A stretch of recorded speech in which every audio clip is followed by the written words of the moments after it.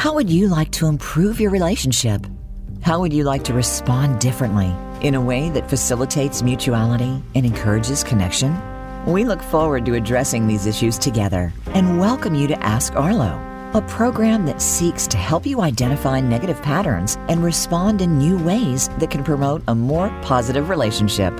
Now, here is the host of Ask Arlo, Arlene Majorano. Hi, everybody. My name is Arlene Majorano, and this is my first podcast for Ask Arlo, a relationship podcast. And I am very happy to also introduce you to my guest, Michelle Frimmer, who is going to be co-producing with me, co-recording. Okay, so let me start first by saying that one of the people I always give credit to is Hillel, because he said something in 100 BC that has influenced many people after him.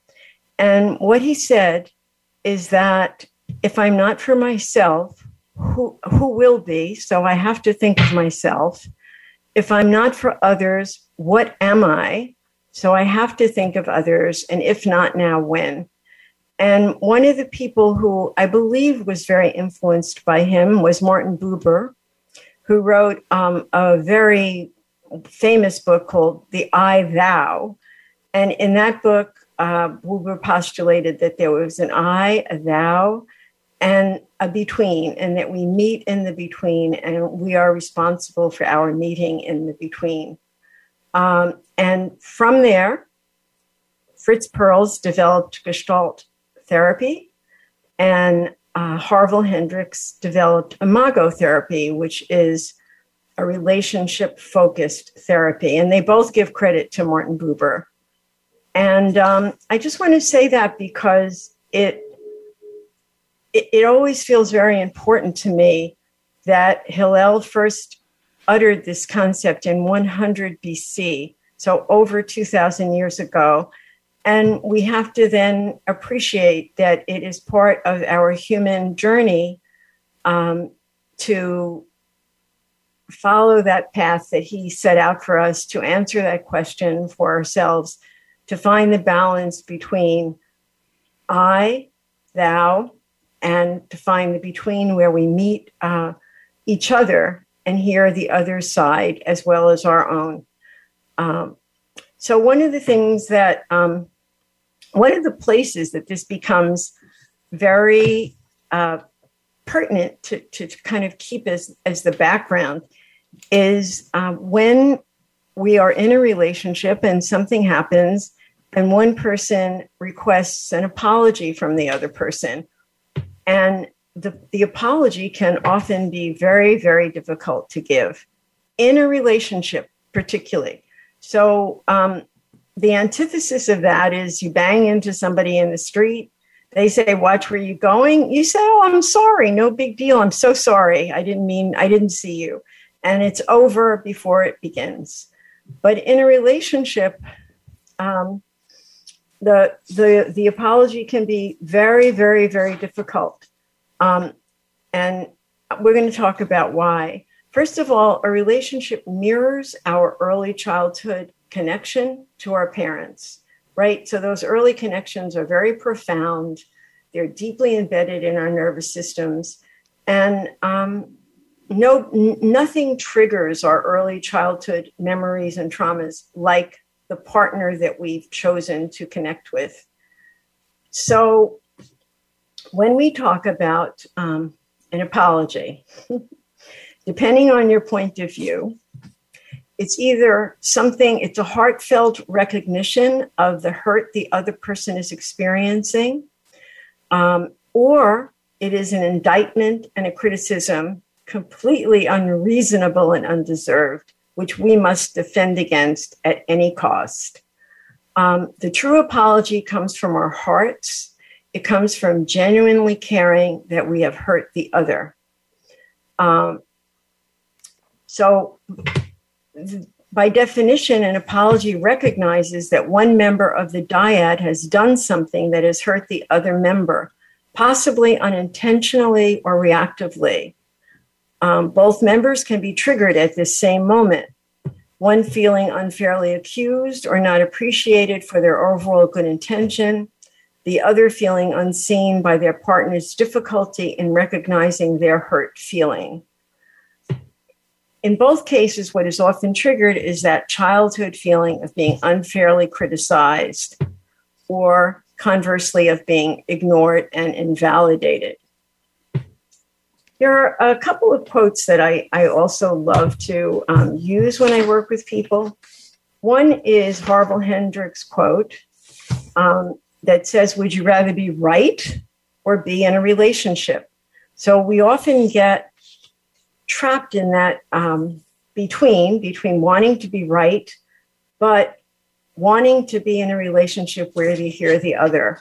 So Harville's question is, would you rather be right or be in a relationship? The other quote I love, and I don't really know who said it, I've tried to find out, is 100% of the responsibility belongs to me, and the other 100% belongs to you.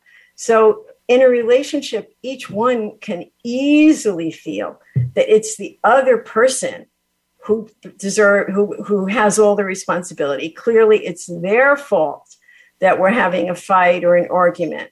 We have nothing to do with it. So that quote reverses the responsibility. 100% is mine. 100% belongs to the other person. And if either partner will take their 100% of responsibility, we can change a negative cycle into a positive one. The other quote that I love is that there's always a good reason that somebody does a bad thing. So when we're having a fight with somebody and they're maybe stating what they need in a way that is attacking or blaming, it's our task to look at that person and say, what is the reason? What is underneath that behavior that feels a little attacking to me? What have I done to create that bad behavior? There must be a good reason for it. So that's it's a very hard task, but I put that out there as one of the quotes I also use when I work with people, with couples. So let me see. Michelle, do you have anything you want to add to that Yeah, when I was listening to you, Arlene, and I've heard you talk about Hillel and, of course, Buber, we talk about that a lot in Gestalt, like the premise of our work. What came to me is that it really touched my heart, because what he's like really tapping into, what I hear, is the sacredness of ourselves. And therefore, if we can tap into our own sacredness, then we can tap into know that we're all sacred. So there's a sacredness of the individual, which is really just the oneness of everything. And that space in between, to me, and more in like a spiritual way, is the true connection, that we're all one. We always hear that, we're all one. But what does that really mean, right? Mm-hmm. It means like we're really tapping into that sacredness, and that the I, thou, instead of the I, it, looking at somebody as if they're just a separate entity or a thing. Right. But that we're really all in it together. So, I mean, when you were saying that, that really just touched me in that way, of how important it is when we have a fight, that we're severing and forgetting our sacredness and our connection in that right moment. And I would just emphasize what you're saying. The other person is sacred, but the between is really the most sacred thing that we need to be focusing on, right? Yes, because the between that we've created together that is unique to the two of us. Exactly. So, the expression of both our sacrednesses together, right? Mm-hmm. Mm-hmm. Exactly. Yeah. So let's talk about the two kinds of apologies that we can have. We can have one that comes from our heart, right? From genuinely caring that we have hurt the other person. When we do this, we're left feeling vulnerable, but we're also left feeling generous and open to the other. And that apology is pure, it's simple. Because it comes from our heart, we don't even have the impulse to take it back. It's freely given, it's generous, it's authentic. And that kind of apology can be an amazing healing moment in a relationship that without that could spiral out of control into one of those couples fights that only couples uniquely can have. So that's one type of apology. The other type, and I sometimes quote it's Olga Silverstein, who founded Ackerman Family Therapy. She once said that you only have 2 steps that you can take before you give that apology, before you don't escalate. If you start to escalate, defend, and blame, then you're going to go off into one of these couples fights that is a horrible mess for all of us who've been in a couple. We know what it's like. It's unique to a couple. And one of the ways anyway, to stop it before it starts is to just apologize, to genuinely from our heart apologize. Now, the other kind of apology is kind of what I would call a transactional one, right? We say it because we know the other person is upset and we want them to be quiet and we want their attitude to end. And so what we do is we'll apologize and then we'll circumvent, we'll step back and we'll say what I call one of the couple's curse words is but. I'm sorry, but is on the, I call it the road to nowhere. We're on the road to nowhere once we say but. Yeah. The other one. Yeah, okay. So if I say, I'm sorry, but I didn't mean it, or but you're overreacting, or, but you're so sensitive, and but you did the same thing to me the other day, then we're done, right? Yep. We're completely and totally done. Get out the boxing gloves. Get out the boxing gloves.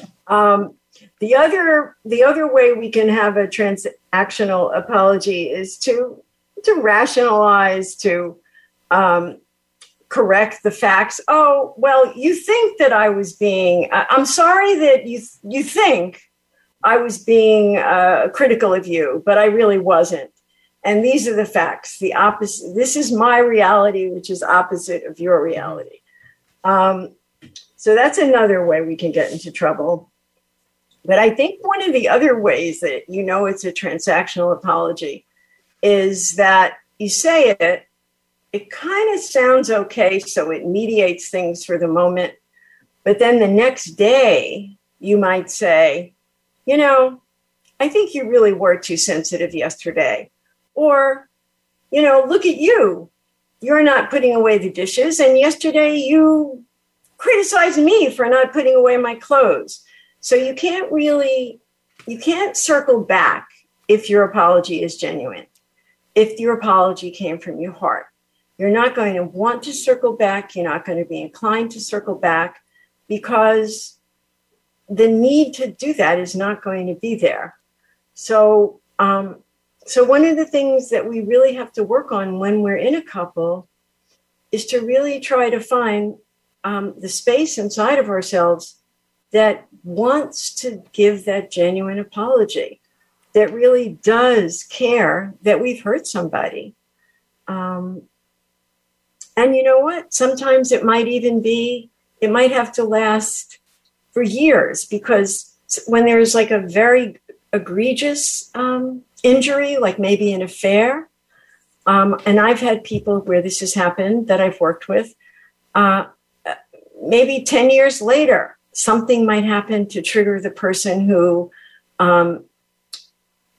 is still suffering from the affair, even though the person may have apologized 100 times, and that person might say something.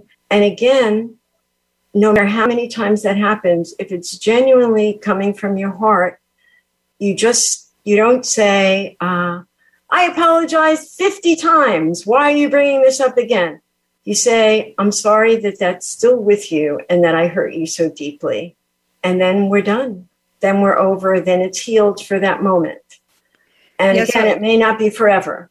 Go ahead. Yeah, that was just like, I was thinking, listening, and it circles back to what you're saying in the beginning. It's like there's something about when you give an apology and it's truly from the heart. It's very empowering to the person giving the apology. I mean, that's in my experience. When I've truly apologized from my heart, I feel like I've taken full responsibility. I've also, like, it was a growth moment where I feel like there's something I did and now I've learned something, so I could truly take ownership and see it and take it in. You know, and my heart expands when I apologize. Like you said, you feel more open. And so it's an empowering moment. And so at the end, and so then when you're giving the apology, so when you're talking about when you work with couples, it's when you're giving the apology is in that article that we read together about not expecting anything back. Like it's not, you're apologizing really like you're caring about the other, of course, but it's almost like you're caring about yourself. You know, your heart is closed. When you're not apologizing, you have closed your heart, right? And when you have opened your heart for an apology, you've given a gift, not just to them, but like to yourself, right? It's like it's a personal gift that you don't need anything back. So even in that couple, so if somebody cheats and then the other one, you know, still is, I'm so sorry, like they know how they felt when they apologize. You know, their heart is open and expanding with love for the other. And the other person, in time, it might take, you know, time. That's the other side of the apologies, right. So the empowerment and responsibility and heart opening to me is what comes out when you talk about this. Sure. And if it does happen, then the person who's been wounded is able to see the other side. And hope, and that's, you know, like a full circle, and that's ultimately what we would hope would happen. So if we see the full circle, we see what was going on for the person when they did that, what was going on for the person when they hurt us, when they were triggered, when they were defensive, what was triggered for them. So to do that is the path to true forgiveness, because we see that the person isn't a bad person. I always say in my relationships, when I work with couples, there's no bad person. There are just two hurt people. And if you can see the hurt person in the other, then the apology also opens up your pathway to be able to do that. And which is very important. Yeah, and I had a therapist years ago, and she used to say there's no bad people, there's just bad actions or bad behavior.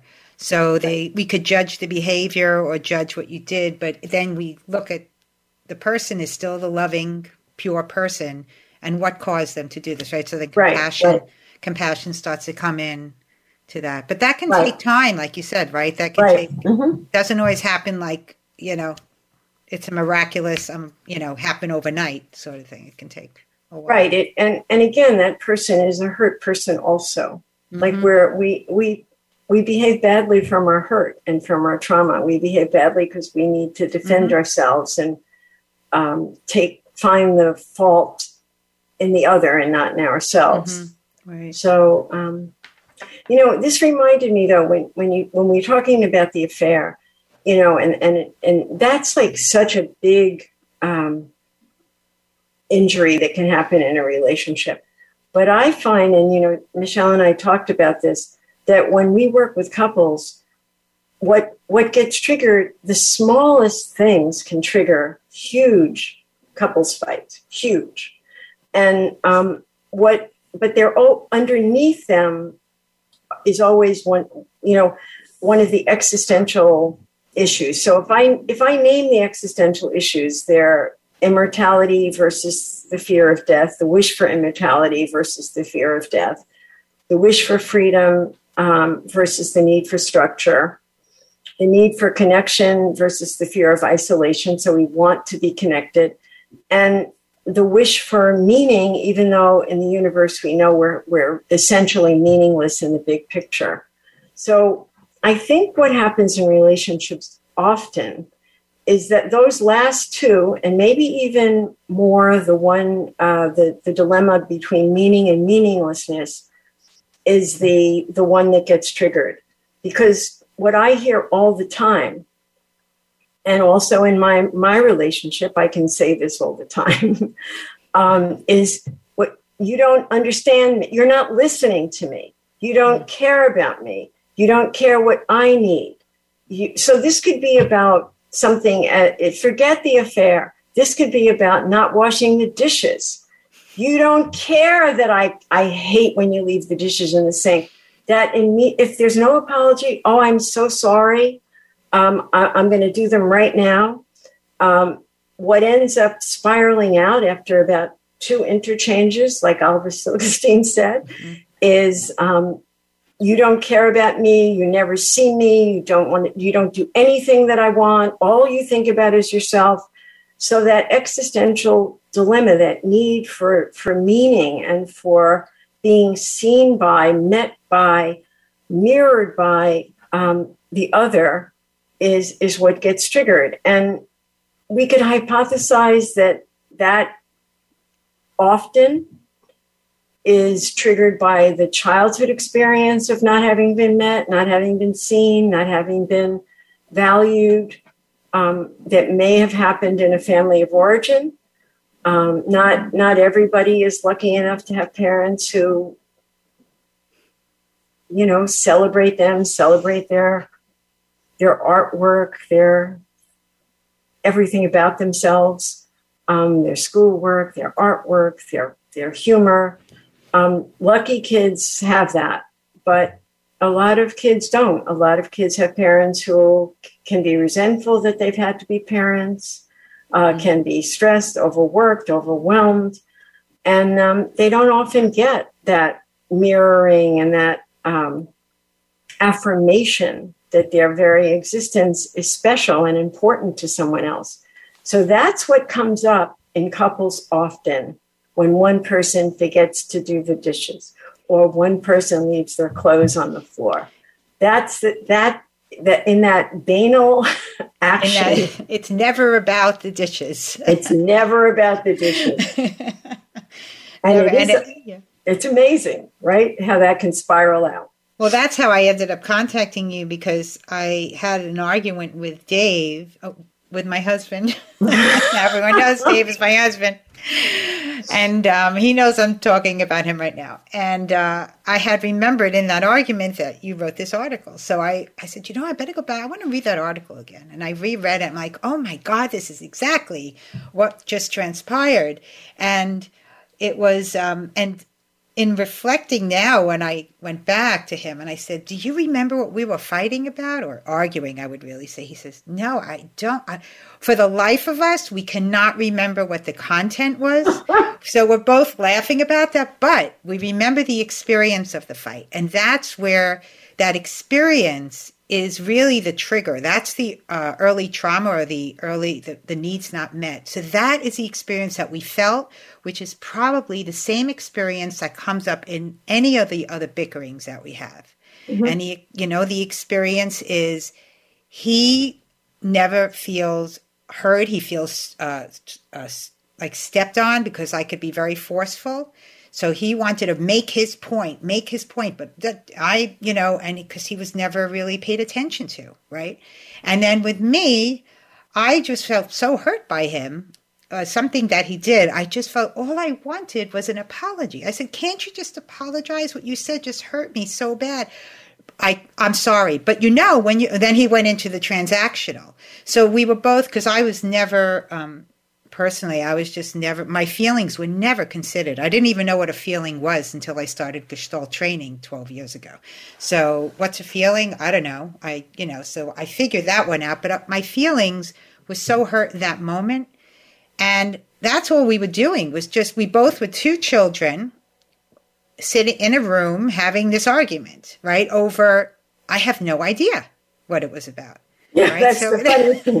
That's the really funny thing, is you forget the data. Was it about the dishes? Was it about the clothes on the floor? You forget the data. I happened to be washing dishes when he was in the kitchen we're having the argument, and I just remember stopping and feeling so tremendously hurt. And all I wanted was him to see how hurt I was. Because I was never coddled or held or it's going to be okay, Michelle. That's all I needed at that moment. And I wasn't getting it. And I wasn't seeing he didn't understand why he needed to apologize. And, but eventually, like with your article, because we had both read it, he did come to an apology. He says, "I'm sorry, I see that you're upset." And I said, "Thank you." And then we didn't speak because it was heartfelt, but there was still a lot of energy in the air. So we left silent, and I think we reflected more on it later, and then we came back. Mm-hmm.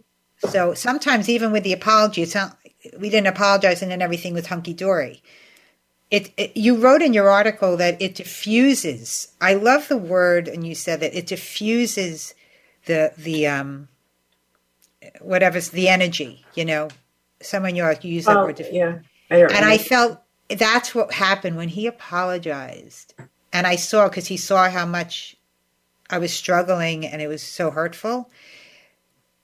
The energy in the room, I could totally feel everything just deflating in that moment, which then allows you to meet the other. Because, right.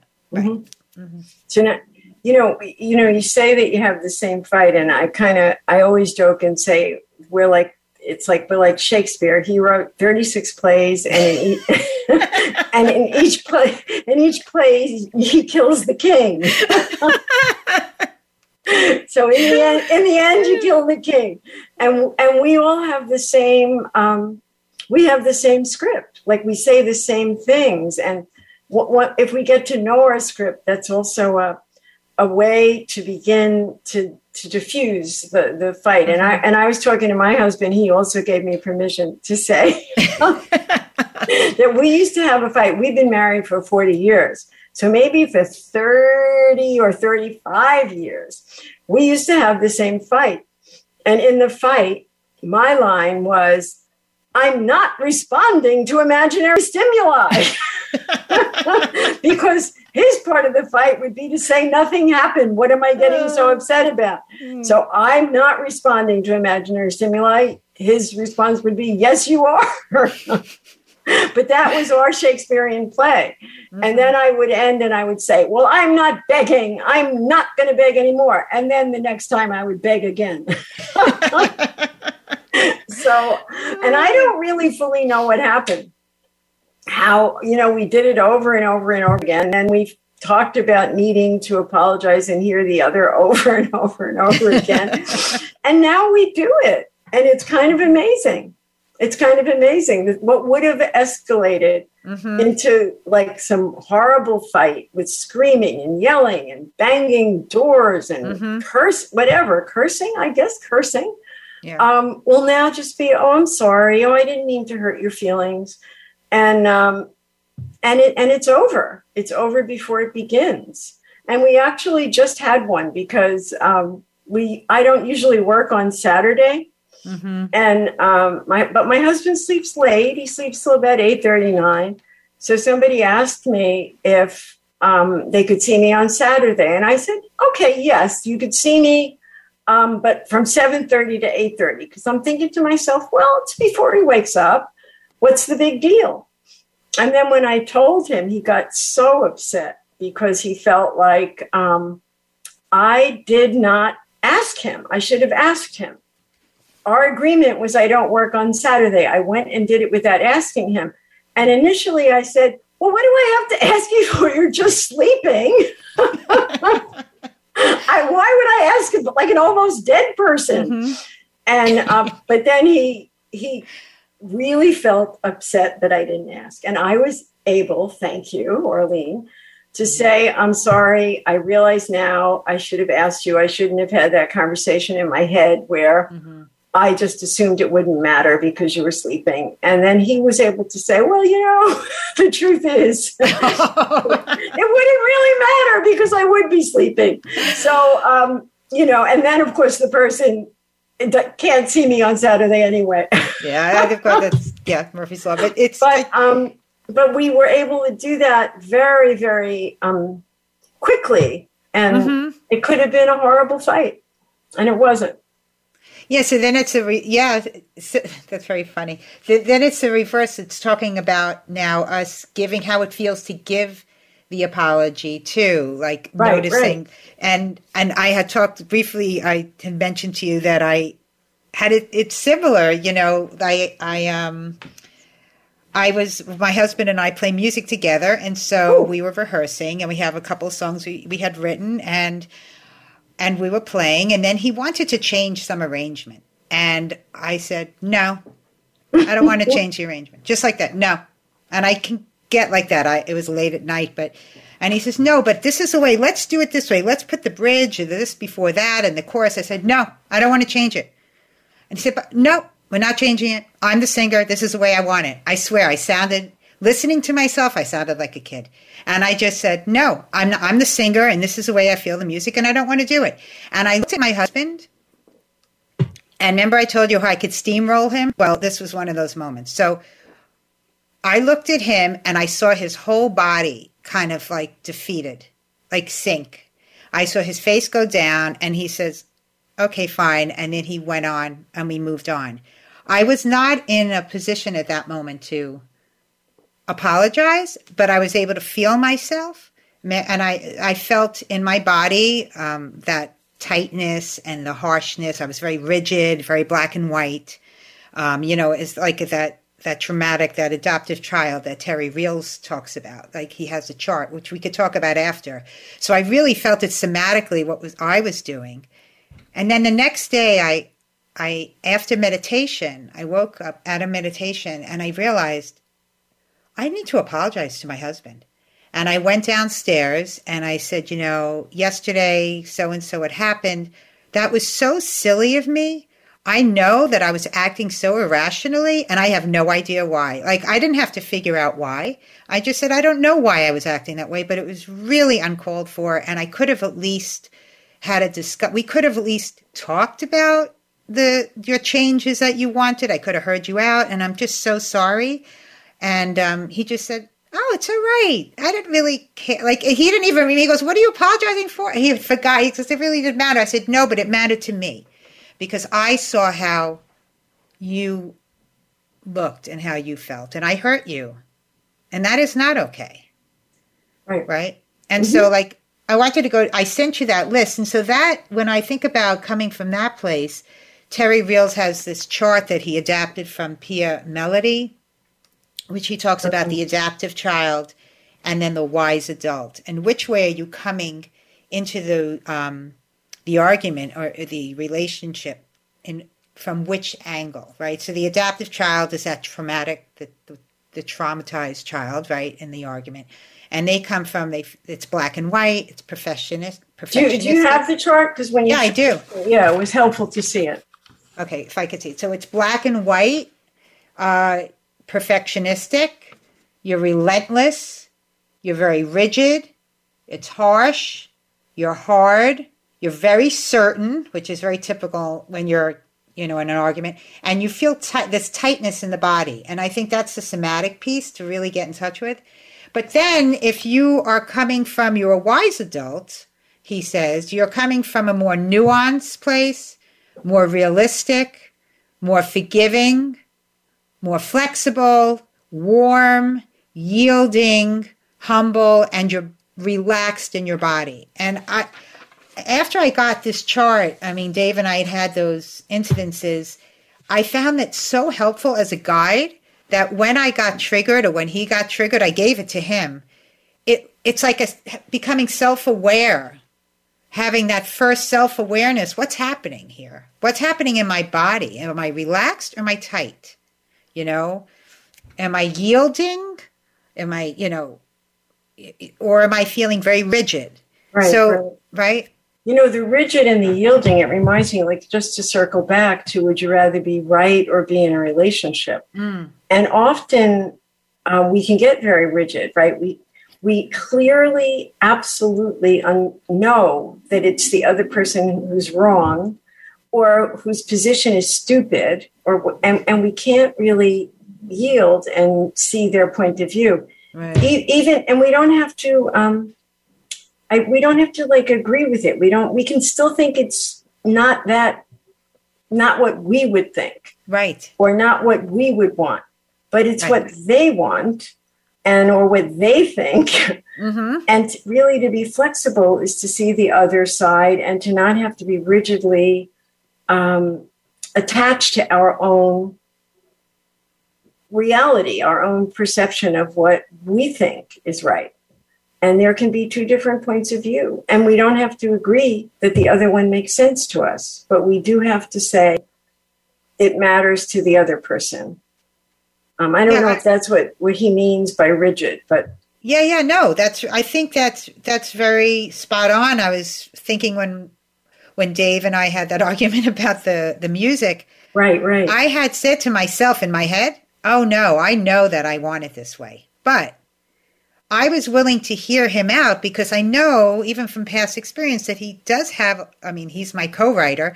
He has good ideas. And just to hear him out, that's like to be more nuanced and more flexible. That's what the wise adult does, right? So you're and that's the space in between, right? So the space in between has all the yielding and the nuanced. It's like the coming together, Right. Yeah. So the yielding, the forgiving, these are all like cooperative in between experiences or feelings, right? In that in between. And the beauty of it is that it's not a one-way street. It's a two-way street. Yeah. So once one person begins it, the other person can follow. So we can follow. So we can see each other. So we can each hear the other. And by the grace, it's a funny thing because if you fight and say, I'm right, I want you to see my perspective, this is what I think, the other person just says, you're always controlling and I don't care what you think. And you don't get heard. You do not get heard that way. You do not get what you want. But if you hear the other person, if you kind of say something like, so I know when I get so critical, it makes you feel badly, and I don't mean to do that, and I understand what that does, then the other person can loosen up, like you, and can then say, okay, well, thank you for saying that, and now I can understand why when I don't wash the dishes, it makes you so upset. Mm-hmm. I can understand what I do that makes you so upset, and I'm sorry. So it can go both ways, and then we get what we want from the generosity of the other. We can never get what we want by being a bully. Usually, I don't think we can, really, not relationally anyway. We can't get what we want by demanding and forcing, being a bully, attacking, blaming, criticizing. We can get what we want by opening up the pathway.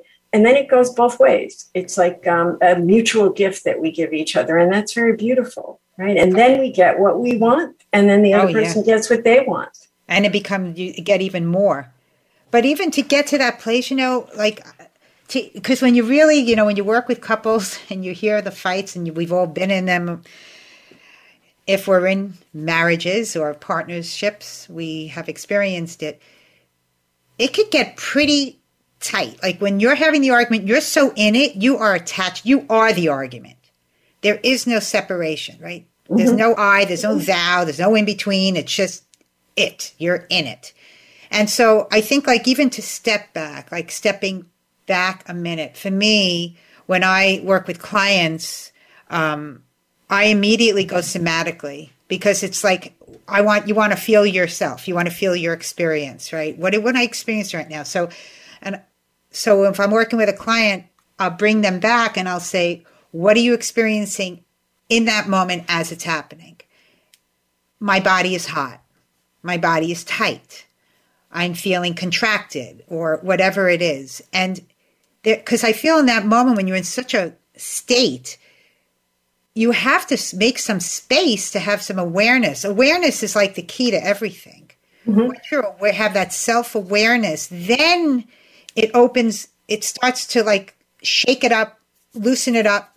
And as I was telling you, I have that client, and she,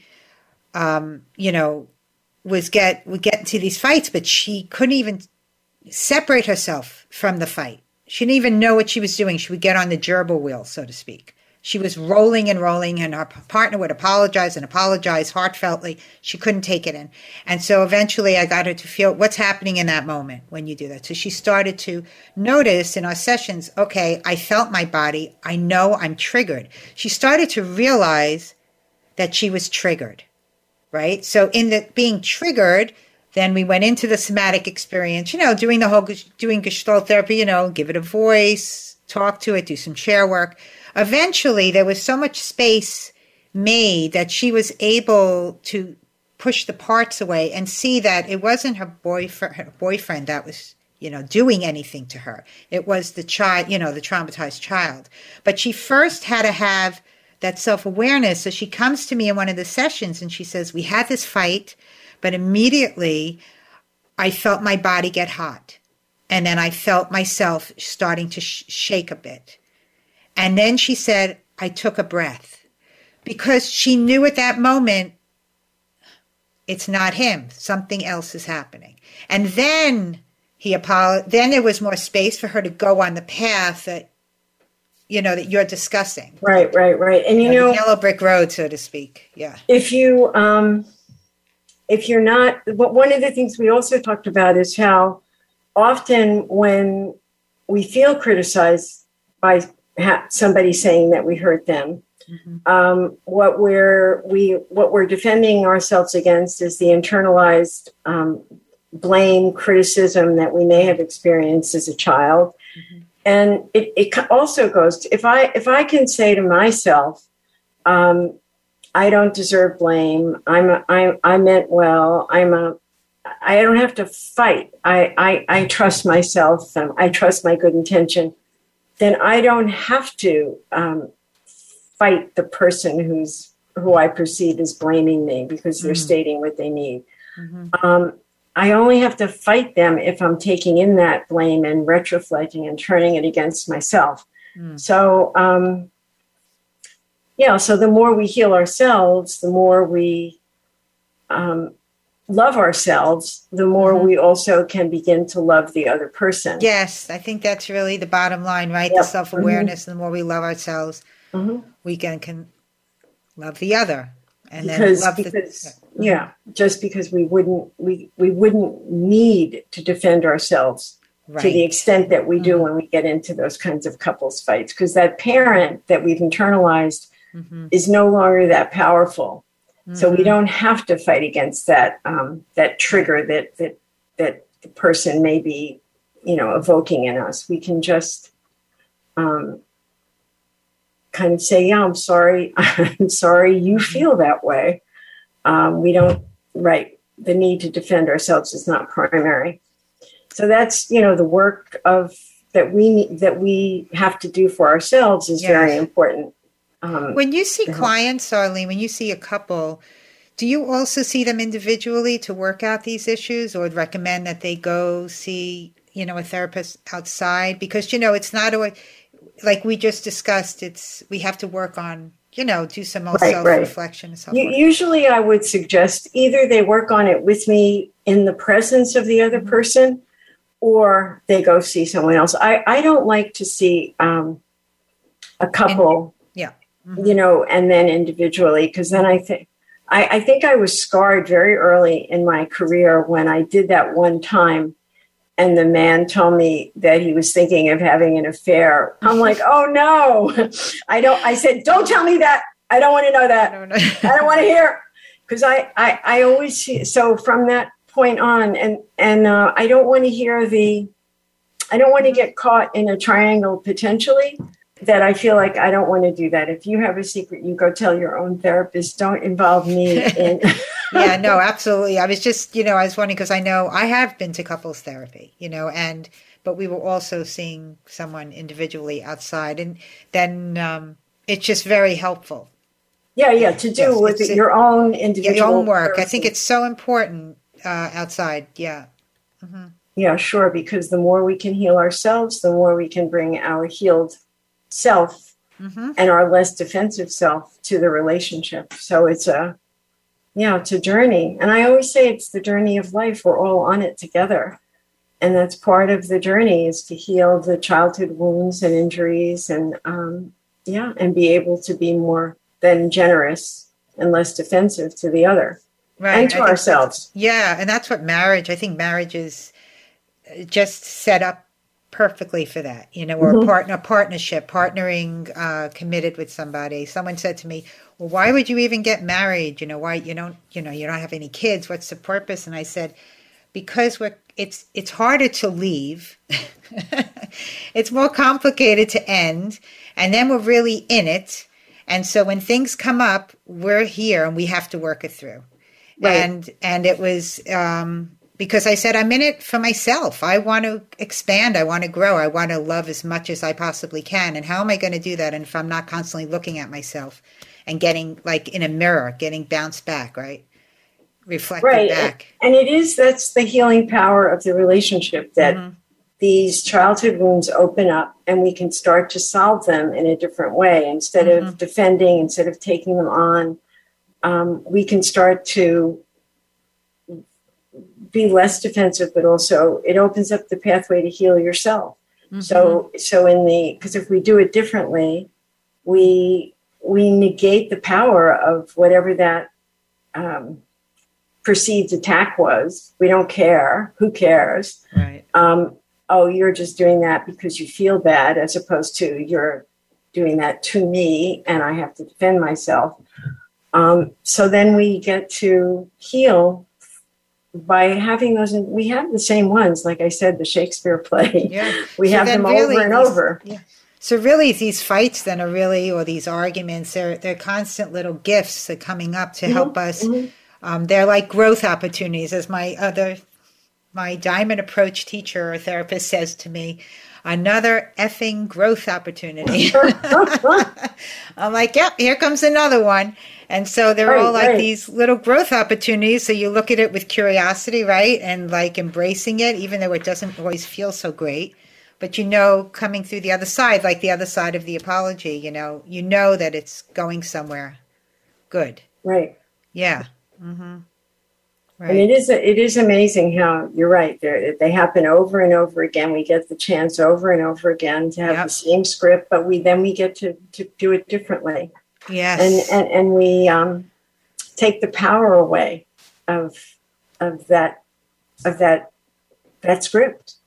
The power. We don't need to attack ourselves, defend ourselves. No, I know, right? And the vulnerability is it feels so, it's so touching, and it's such a heart opening.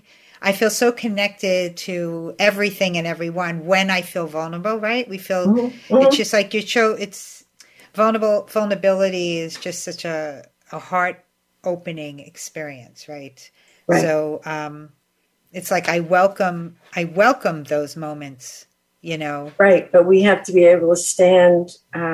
We have to be and hold that vulnerability. And that wasn't always the case. That's after decades of work. Right. But we to know that we will take care of ourselves. We will protect ourselves. Right, and then nothing. Again, can I just say, against real danger and not perceived danger? Yes. So if somebody really is insulting or mean or whatever, we might want to say, please don't speak to me like that. That's not appropriate.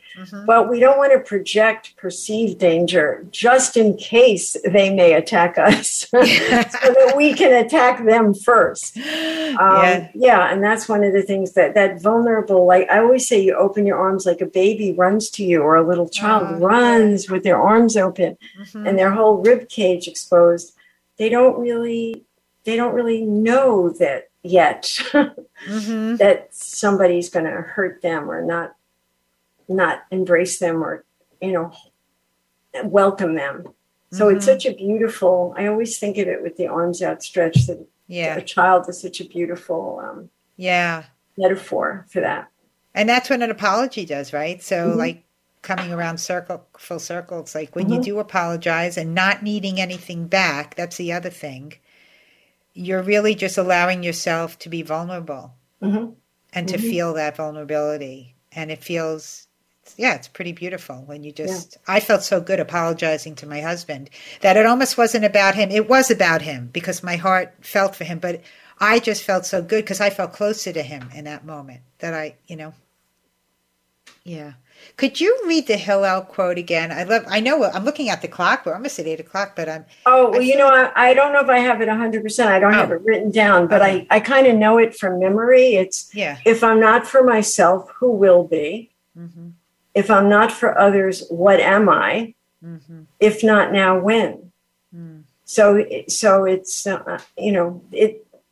I have to be for me. I have to be for others. Mm-hmm. And that is the human dilemma. And then if not when, now. It's always now. In the now, right? Like right mm-hmm. now. Mm-hmm. And the best part, I say 100 BC, were there still dinosaurs then? I don't know. Who knows? Were there like 1,000 people on the earth? But it was the dilemma then. And it's been the dilemma forever of how do we find that balance? How do we find that balance in the between? Thank you for having me, Arlene. Oh, thank you for being here. Okay, thank you, everybody, for being with us, for listening. We hope that you enjoyed this podcast, and we look forward to seeing you next time. Thank you.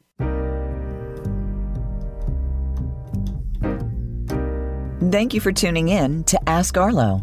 Arlene Majorano has another episode of the podcast coming soon, so keep checking back on the Voice America Health and Wellness channel. And be sure to visit AskArlo.com to ask questions and to find out more about the show. Until our next show, keep finding new ways to renew the relationships in your life.